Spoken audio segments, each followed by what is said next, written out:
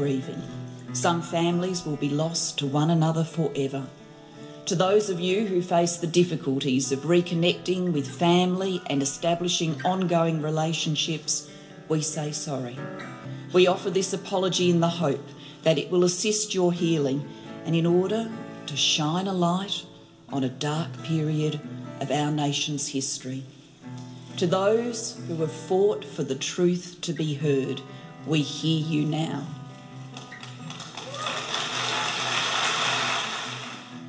You're listening to Adopt Perspective, a podcast for anyone affected by adoption. I'm one of your hosts, Jo Sparrow. This podcast is a production of Jigsaw Queensland Post-Adoption Support Service. However, the views expressed are those of the people participating, not necessarily Jigsaw Queensland. The podcast discusses adult themes and listener discretion is advised. Hi everyone, it's Jo Sparrow here. Today's guests first shared their story with us in our Jigsaw Queensland newsletter, Bits and Pieces, Summer 2020 edition. In the newsletter, Daryl Nelson shared his account of his experience of seeking a discharge of adoption in Queensland. Each person undertaking this process experiences it differently. Daryl was born in Brisbane in 1964 during the closed and forced adoption eras, and he first discovered that he was adopted when he was 14 years old and uncovered further information about his adoption later when the records were unsealed. Daryl's discharge was successful in 2020, but it wasn't an easy road to get there. Working on his own, it took Daryl 18 months to build a case that took only 20 minutes to hear. Welcome to Adopt Perspective, Daryl, and thank you for sharing your story with us. Thanks, Jo, for having me. Daryl, just as it is for many of us who are affected by adoption, there was the story you were told and experienced before you obtained your identifying information. And then later, after obtaining your records and meeting biological family, there was a further revealing of your history. And if it's okay, I'd like you to begin by sharing your story with us as you first knew it. Sure, thanks. Well, to be honest, I didn't really have a story because I wasn't told about being adopted until as you said, I was 14. I think in puberty, unfortunately, which is about finding identity, isn't it? And Yes. So I was watching the matinee midday movie on TV, and we lived in the country. We moved around a lot because my dad was sick when I was growing up with what we later found out was asbestosis. So we moved around a lot, and I was had a very disrupted kind of childhood with different schools and such.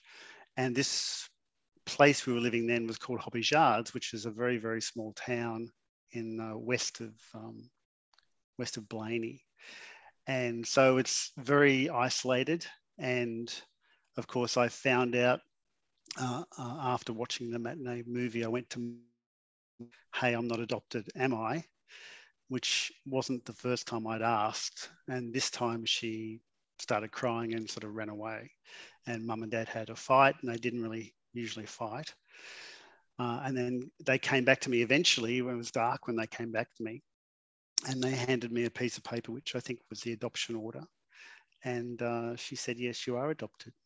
So for me, it was a shock, obviously. And like I say, very isolating in an isolated place. I didn't know what to do. Like, who were these people that had lied to me all my life? I was doing well at school. I didn't know really what the next step would be for me, whether I should just leave tonight. That's how I felt. Or whether I should just get on with my life. So really, I had only a couple of hours to think about what I would do next. And then I decided that I would just get on with life and try and bury it. Yeah. It was obviously something that you had a bit of a suspicion about, because I wouldn't think it's an average normal thing to ask your parents if you're adopted. No, I didn't. I think growing up, I never really thought like them. First of all, I had quite white skin, and they would tan easily and I would burn. So that was one clue. The other thing that, I had talents they didn't have, and they didn't really understand me either, I think, in some of my creative talents and what I was interested in. I didn't really like the things my dad liked. Mum was very supportive. She was very loving.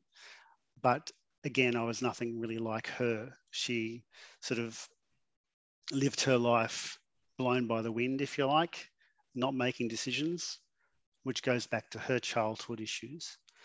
But even as a young child, I thought, well, hang on, why don't we make this decision? Why can't we improve our lot in life? Instead of just being told what to do and just moving on, we can, take charge. So even as a young kid, even prior to me knowing that I was adopted, I always thought that I was a bit, didn't fit in. Yeah.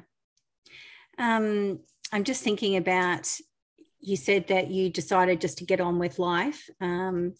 At some point, something must have tweaked with you in order to think about searching for your biological family. I know for me, it was something, because I always knew I was adopted, so I always wanted to find my mother. How was it for you? How did that sort of switch turn on? Well, my dad was a bit of a patriarch. He was a very strong man. I'll say that a nice way about him. And so I was kind of fearful of him. And he died when I was 22. Up until then, I felt like it's not a topic that could be raised again. So, that one day I was told, and then that was it. It never came up again. When he died, when I was 22, he left me and Mum alone. And I felt like I could finally start thinking about where I came from. That's all I really wanted to know about my identity, really. I wanted to know, what my background was. I didn't really care about knowing my birth family at that point of time, because I felt like they abandoned me, and that was my way of coping. I thought, well, they didn't want me, I don't want them. And that was the only way I could sort of go forward in life. But that's a very adolescent point of view. And then as I grew older, I thought that, I better handle this like an adult. So I think the seed was planted, but it started to grow early in my 20s. And it wasn't until I was around 30 where the laws changed and you could actually ultimately, right away and try and find who your mother was. That's about all they gave you in those days. Yeah, wasn't And much so information. so I did that, and that was a process in itself to try and get that, and then dealing with that too. Yeah. Tell us about your search. All right. Well, I had help, I suppose, in the search, because in those days you didn't have a support worker, a counsellor. You didn't have any of these things. You just had basic information. And I wrote away, and it took, I think, 12 months for me to get a letter back with non-identifying information. And all that said was, well, your mum was a list of occupations. It was an A4 page and a half of occupations, and your dad, well, we don't know about him. And so that was useless to me. So I wrote away again asking for identifying information. And after about 6 months, I got a name. That's all I got. But I had a friend who sort of broke some rules, and she sort of linked me up with, and that's how I sort of investigated who she was with. And then I also wrote away to Births, Deaths and Marriages in Queensland for a marriage certificate. Her name was Beverly, my mother, and I wrote away for her marriage certificate, and I got that. Now, I know now that that was illegal that they gave to me, but back then I didn't know, and I got the information that she'd married this guy called Alan, and that's where I suppose my search started. At that time, my mum, this is my adoptive mum, Jean, my uncle had died in Brisbane. I had to go to attend a funeral. So sort of that was a catalyst for me to get moving on this information. And I ended up, my girlfriend at the time posed as someone, and she rang the number that I had been given from my friend at Medicare for my mother. But we found out that she died, unfortunately. So I never met her. And then the only other clue I had was this other guy's name, Alan. Now, when I was born, the name that was given to me by my mother was called Shane Allen Wallace. and Alan was spelt Allen. So was the same name of this guy that she'd married. So I put two and two together and thought, well, Alan spelled like that's usually a surname, but here it is a middle name, and that's his first name. So I thought that was a bit weird. Maybe he's the father. And so, like I said, I was traveling to Queensland really the next week. So I made the phone call and called him and said, I want to talk to you about Beverly. And he said, oh, yeah. And I said, eventually I said, are you my father? And he said, yeah, I reckon I would be, as plainly as that. Yeah. But that was the start of it all. Obviously, it took decades to form a relationship with that family. But ultimately, I found out that I actually had two full blood brothers and a half sister. And I met them started really from the next weekend. Wow. So your mother and father had married after you were born, is that right? Yeah. So the way it actually worked out was, I have to piece this story over many decades, and some of it's hearsay, some of it's fact. But they were long-term boyfriend and girlfriend, and Alan had to move to Mackay for work. He was, I think he was studying spray painting or something for a trade, and he had some work to do up there to learn the trade. And he was up there, and then she used to visit him. I think he was only up there for a year or so, but one of those times I was conceived, and then she came back and ultimately was pregnant. Her mother believed the father was her cousin, however, which sort of complicated things. And there was a lot of pressure put on her to give me away. She didn't tell Alan, not sure why. Could have been protecting him. Maybe she was sworn to secrecy, whatever the reason. I think she was threatened with not being able to come home if she didn't give up the baby. So she was put into the Salvation Army Hospital in Boothville in Windsor. And she had me. Because that story was the first cousin was the father, and she continued that story to social workers, the government deemed me as unfit for adoption. I think they called it a deferred adoption in those days. So I couldn't be adopted. And normally that child would go to an institution. But I had a foster family willing to take me on. They were looking for a foster child. They weren't looking to adopt. And so they took me on, and I was with them for 2 years. I don't know what my mother was told, but she had rights to see me whilst I was in foster care. I believe she wasn't told. Certainly Alan wasn't told.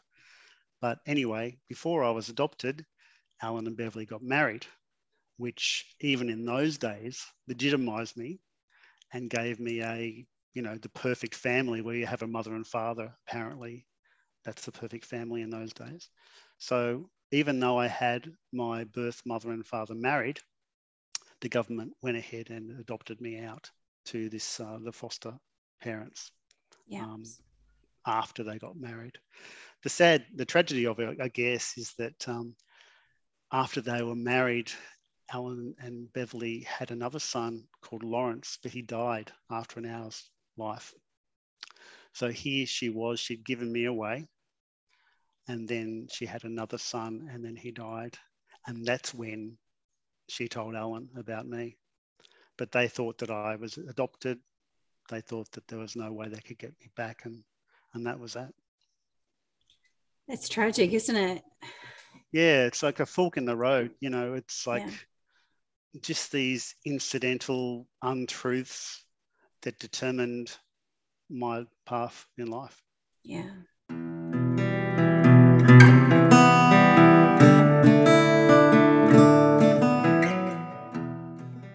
So how has reunion been for you? Well, it's a process. Initially, when I met Alan, I met his new wife, Sue, and my sister, Catherine. And I was sitting in a hotel room in Brisbane on the end of a bed, and they were opposite me. And as I would talk, they would point to me and say, that's Conrad, or that's Joel, these are my other brothers.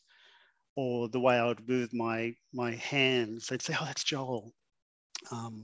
Joel was a chef. I love to cook. Joel plays the drums, so do I. Conrad was a go-getter in business, so was I. Catherine was a little environmentalist, and I love the environment and care for that. A bit of a greenie myself.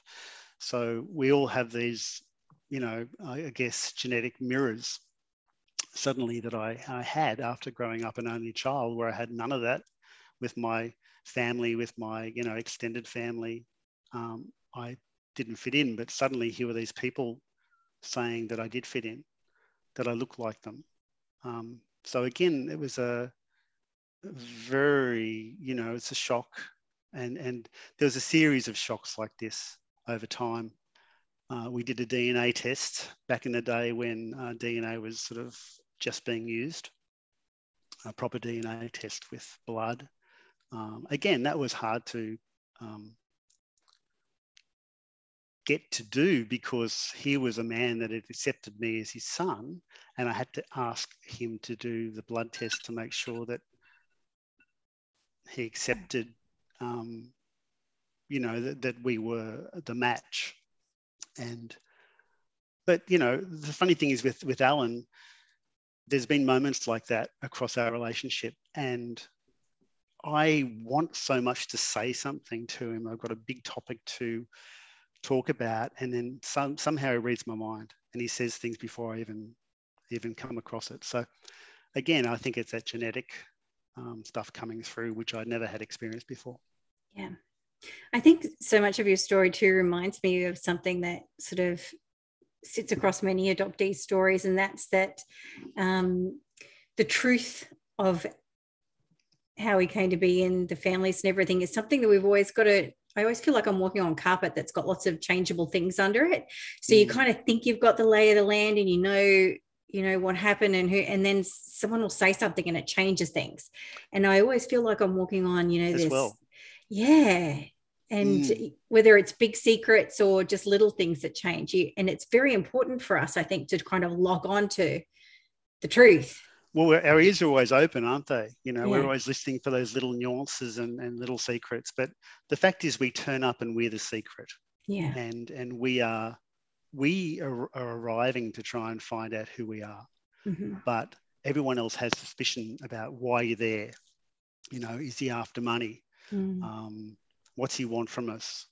All this kind of stuff. And and of course that I dug up the rape story and all that stuff, which was a big secret too. And I mean, I was a secret. I was not even talked about by anyone. So here was I turning up, and I felt like I was treading on eggshells. Yeah. Yeah. So you started to think about discharging your adoption. I'm wondering, what was your motivation behind that? What did you hope to gain from it? Well, that was decades later, I guess. Yeah. This is only a few years ago now, but I think, after finding out more about my story, I wrote away and again to Queensland government, and they gave me more information. And that was then that I found out that I was fostered first and not adopted. And that. So you hadn't been told that? No, not really. Okay. No. I think one point in time I wrote away for some medical records, and the doctor that assessed me as being fit or unfit for adoption wrote to my doctor. He was still alive then, that assessor type doctor. And he was saying, oh yes, he's fine. He didn't show any failures to thrive. And I mean, he was just believing a story that was fed to him. So everything was based on lies. So yeah, it was pretty hardcore. That was one of the things. I mean, I didn't like the lie story, and when I dug up more information, that lie story was there in black and white, and was held by government. So, here was I, illegitimate, product of incest and of rape, and that's on record. And I didn't like that record because it wasn't true. And I said, hey, it's not true, and this is the DNA certificate, and et cetera, et cetera. And the government said, well, yes, it's true because it was true then, therefore it's true now. Even though you've got evidence against it, we can't change that. So that was, I suppose, the first little irritant amongst a lot of irritants. Yeah. That it's that whole thing where government controls you. They first of all they give you a new name. They allow that to happen. That reissue of a birth certificate. That's completely wrong, but it's legal in law, but wrong morally. So they erase your identity. So that was another thing. I didn't like being controlled again by government and told that I was someone else. And then the third thing, this is a long answer to your question, I'm sorry. All right, keep going. The third thing that happened was that I tried to make a will, and I went to a lawyer and I was saying, I want to leave such and such to my brothers, to my sisters, to my father, blah, blah, blah. And the lawyer said, oh, you can't say that. And I said, can't say what? And she said, well, you can't call them your brothers and sister.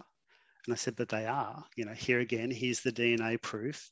And she said, but legally they're not. Legally, they're nothing to you. And I thought, okay, well, legally, I will change that and I'll see what I can do about that, because I'm done with being controlled by government telling me who I am, especially when that's all false. Yeah.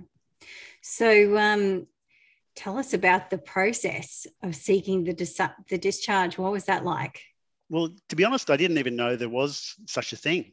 Yeah. It's not really promoted, is it? No, I didn't know about it until more recent years. It wasn't something I thought was a possibility. It's like the apology when Gillard did that. It wasn't really telecast. It wasn't, all the adoptees weren't sent a letter. We watched TV that day or we didn't. And then if you watch TV, it was all about the ousting of Gillard on the day. So, we don't get told. And by then I know I'm adopted, but what about the people that don't know? They don't get told either.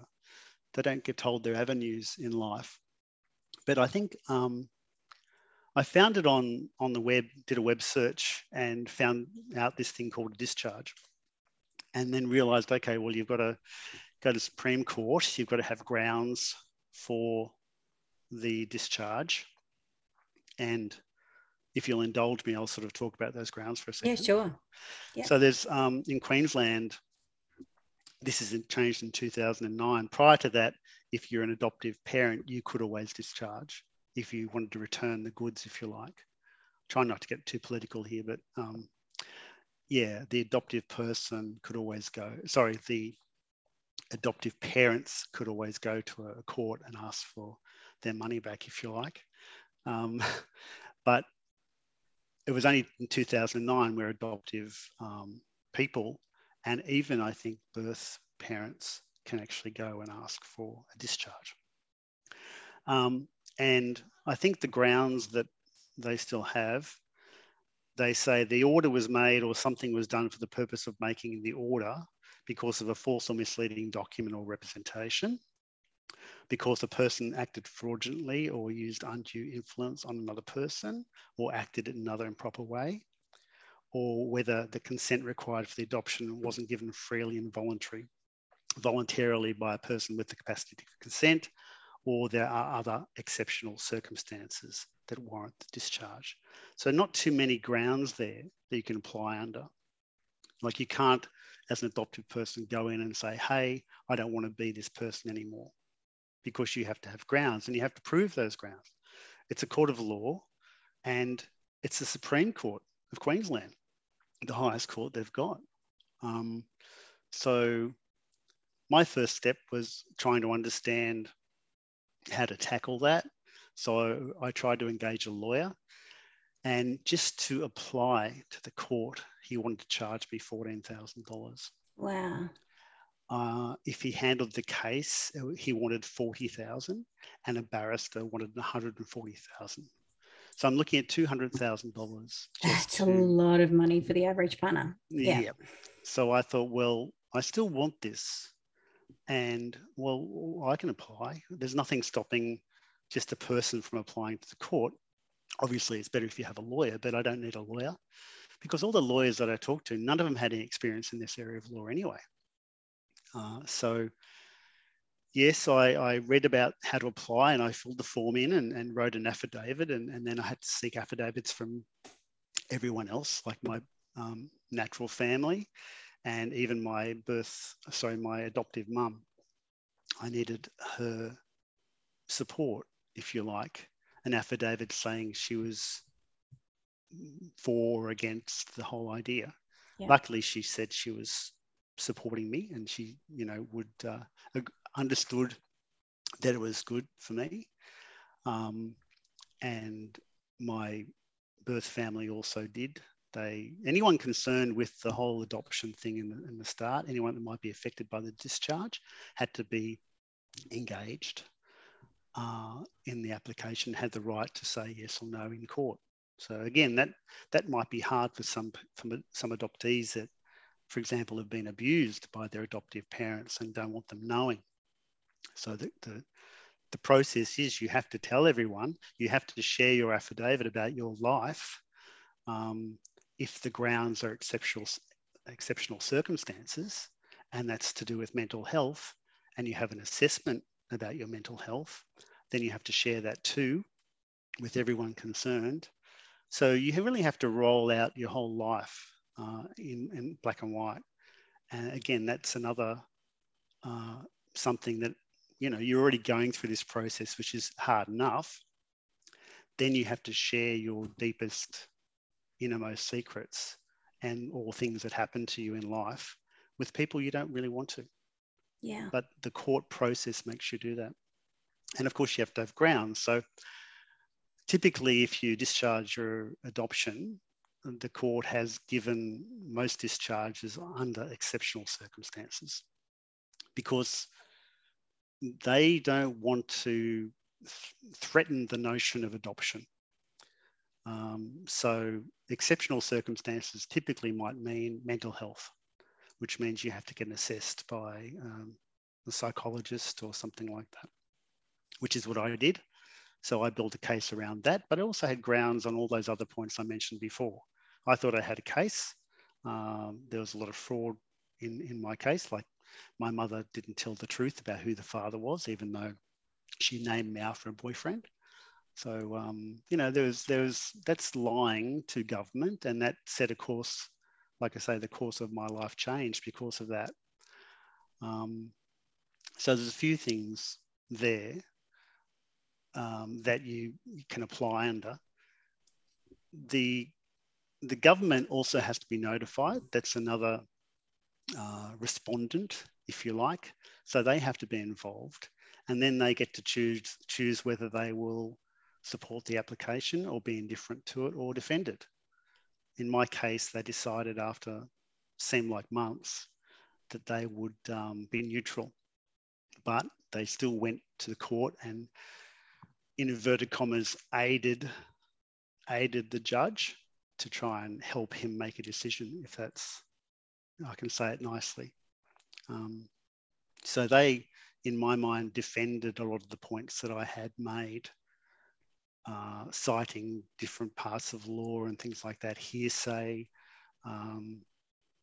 So you've really got to be prepared and do your homework if you're going to go to court. But then again, I have heard people that can get a discharge by turning up, talking about their life story, especially if they've been abused or they have mental health issues down to adoption, and judges listen to that without the whole rigmarole of proof. Yeah. So just back to, I guess, the beginning when you were putting your case forward, you would have had to go and have some conversations. So with your father and his family, like your brothers and sister, I guess, as well as your adoptive mother. How was it for you having those conversations? It was pretty hard because, they've accepted me into their lives. And here I am, the guy that still can't let go, of the whole adoption thing that happened to him. And I don't want to complicate that relationship. But because I decided to do the discharge, I obviously had to let them know and had to talk about it. And, I always said that they had the option to, support or not. And they all decided to support it, which was wonderful.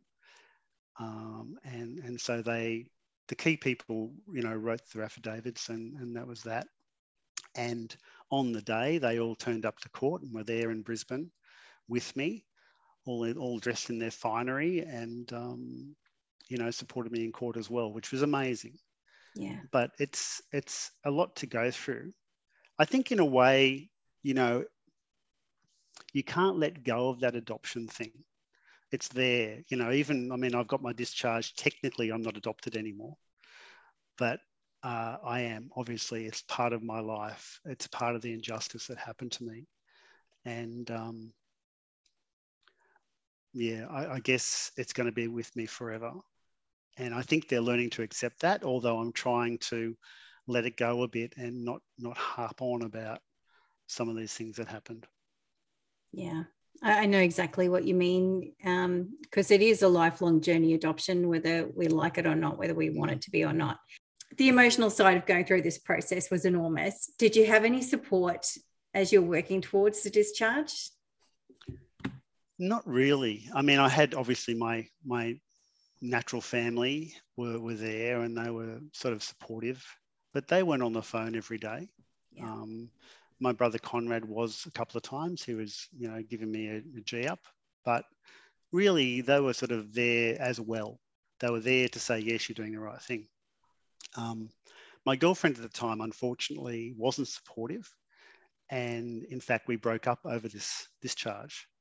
I had planned to go further with that relationship, much further than I've ever gone before. But she just couldn't understand why I'd want to do that and hurt my adoptive mother, in her words. I didn't want to hurt anyone, really, myself included. But you're forced to make choices. The law can't let you be two people. You have to be one person. So I decided to, want to be the true self that I am, how I was born, with my mother and father as who they really are.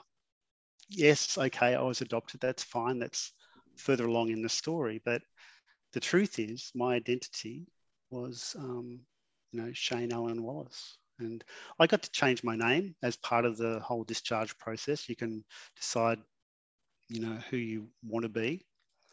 I incorporated my adoptive name and my original name. But, you're walking this tightrope of knowing, what's the truth versus the role you're playing, the adoptive role. And, I didn't want to hurt anyone, especially my adoptive mum. And, well, I hope I didn't. But the fact is, that's the truth. Yeah. And, that's what I always just wanted, the truth. I wanted my true identity. And I got it through a lot of hard work. Emotionally, though, I had to stick that side of me on the shelf to get through this whole process. Yeah. Every now and then it would slip down off the shelf and I'd be overwhelmed. And I remember one time this is in the middle of COVID, where you couldn't travel, and just posting documents from Sydney to Brisbane took a week or more if it got there, and I had to do things registered mail, and I also had to get lawyers to sign every page of my affidavit. Lawyers weren't open. Justice of the peace weren't open. So every step I took seems like there was all these obstacles.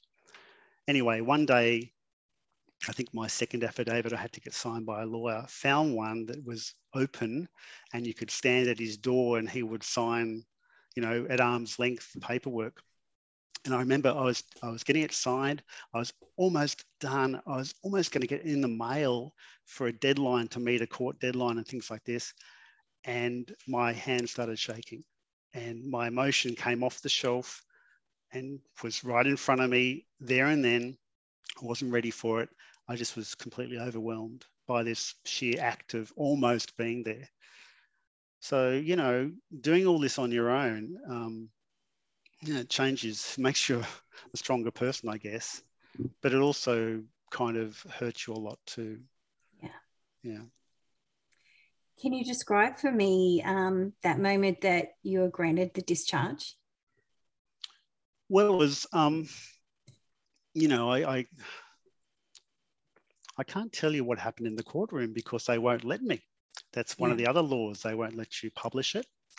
Um, so, and again, without getting too political, why not? You know, why can't other adoptees learn from what I went through to better their case chances? For example, there's a case, unpublished case in South Australia, which an adoptee got her discharge based on her mother being under pressure to give her away. That's not published. If we knew that as adoptees, we could all go to court under those grounds. I'll try and go back to your question, which was, you know, how I felt. Yeah. It was all matter of fact. I think the judge had made his determination based on what I provided, not there in what I said on the day. But, you know, it was granted, and then he went to lunch, and then I went outside and people were hugging me. It was all very surreal. Yeah. So immediately I felt numb. And then we went out to lunch and we had some champagne, and I still felt overwhelmed by the whole thing, and I didn't know how to feel. Yeah. Ultimately, all the things that I learned through that case, all the legal points that I'd read about, I felt like I started getting this list together of all the things I'd learned. And I thought one night, I have to put this into a Word document. It's just getting too big. So all the history that I found, and then I kept adding to that. And ultimately, I wrote a book about the legal or the illegalities of the adoption law over time, and how we ended up at a space where a woman could be forced to hand over a child to some stranger family. And I couldn't understand that from a humanity point of view. So I wrote a book about that. That was another healing process after the discharge in order for me to deal with it. And that took another year or so to write that book, and I self-published that. But ultimately, after that and after the book, then I started to go, oh yeah, okay, I've finally through it. I finally realized what this means to me, and I can see the effect on my birth family.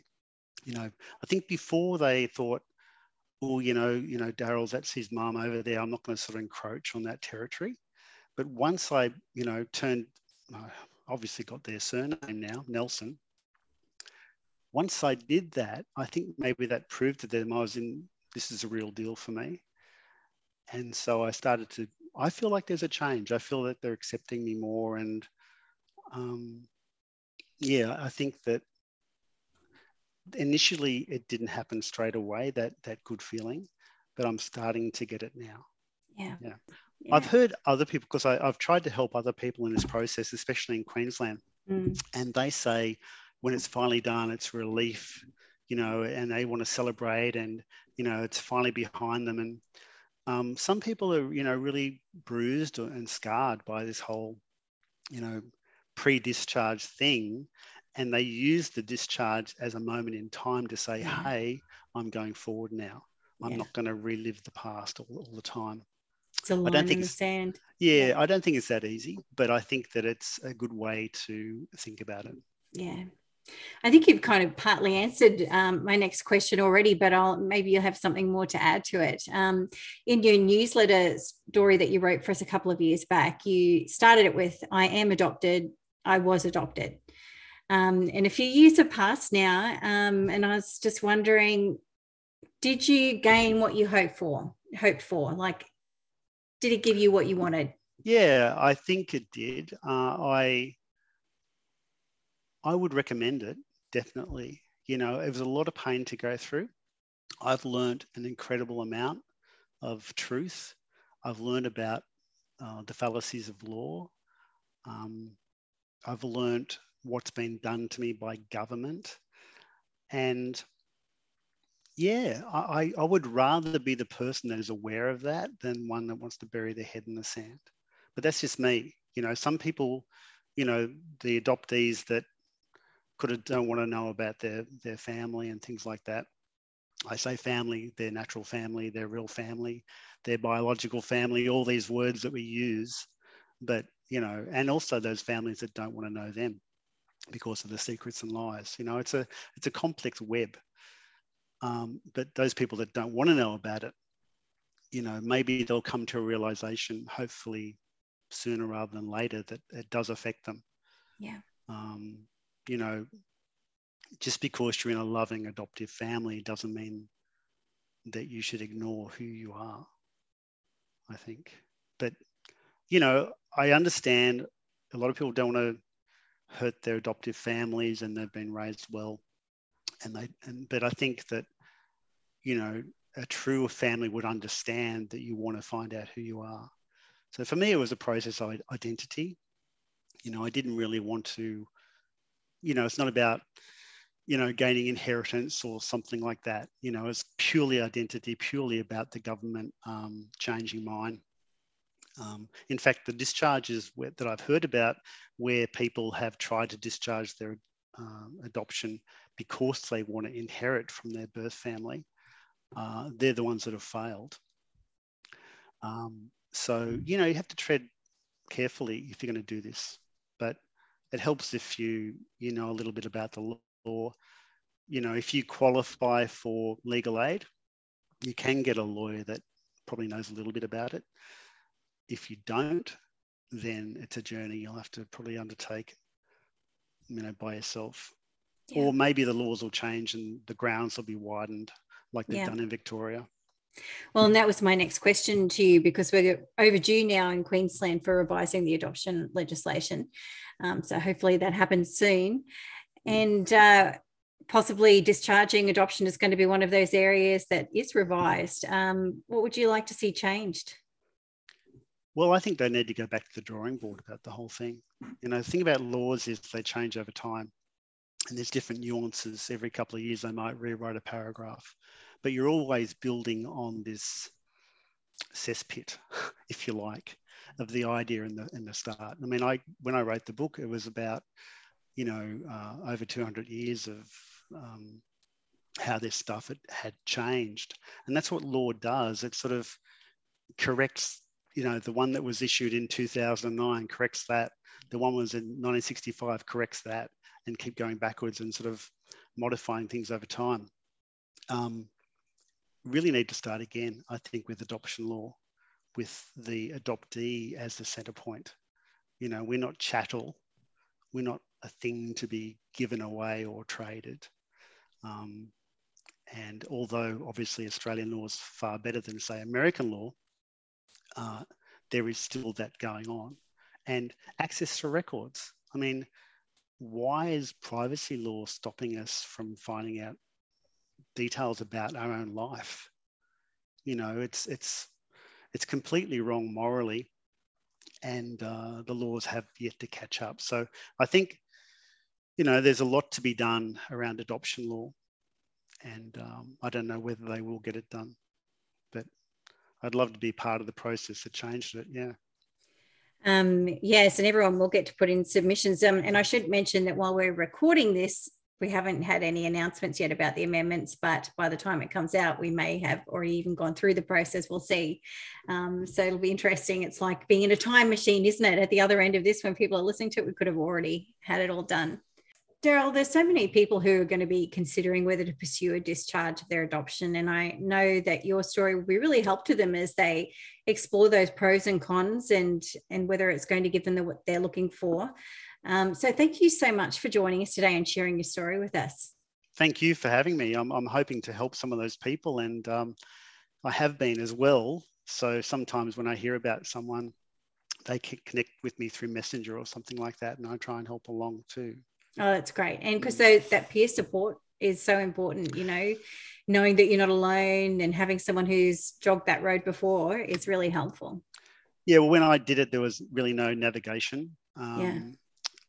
Now that I have been through the process in Queensland, I see the pitfalls, and I see how people can fail.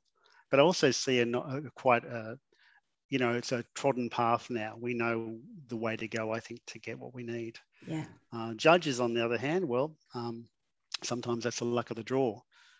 But you've got to prepare a case. It's not just saying I want it, and that can be tricky. Yeah. And if you're wanting to listen to some more information about discharging and adoption, in February and March of 2021, we spoke to Michael about discharging his adoption, and to Andrea Lynch more generally about the process and things to consider when thinking about discharging an adoption.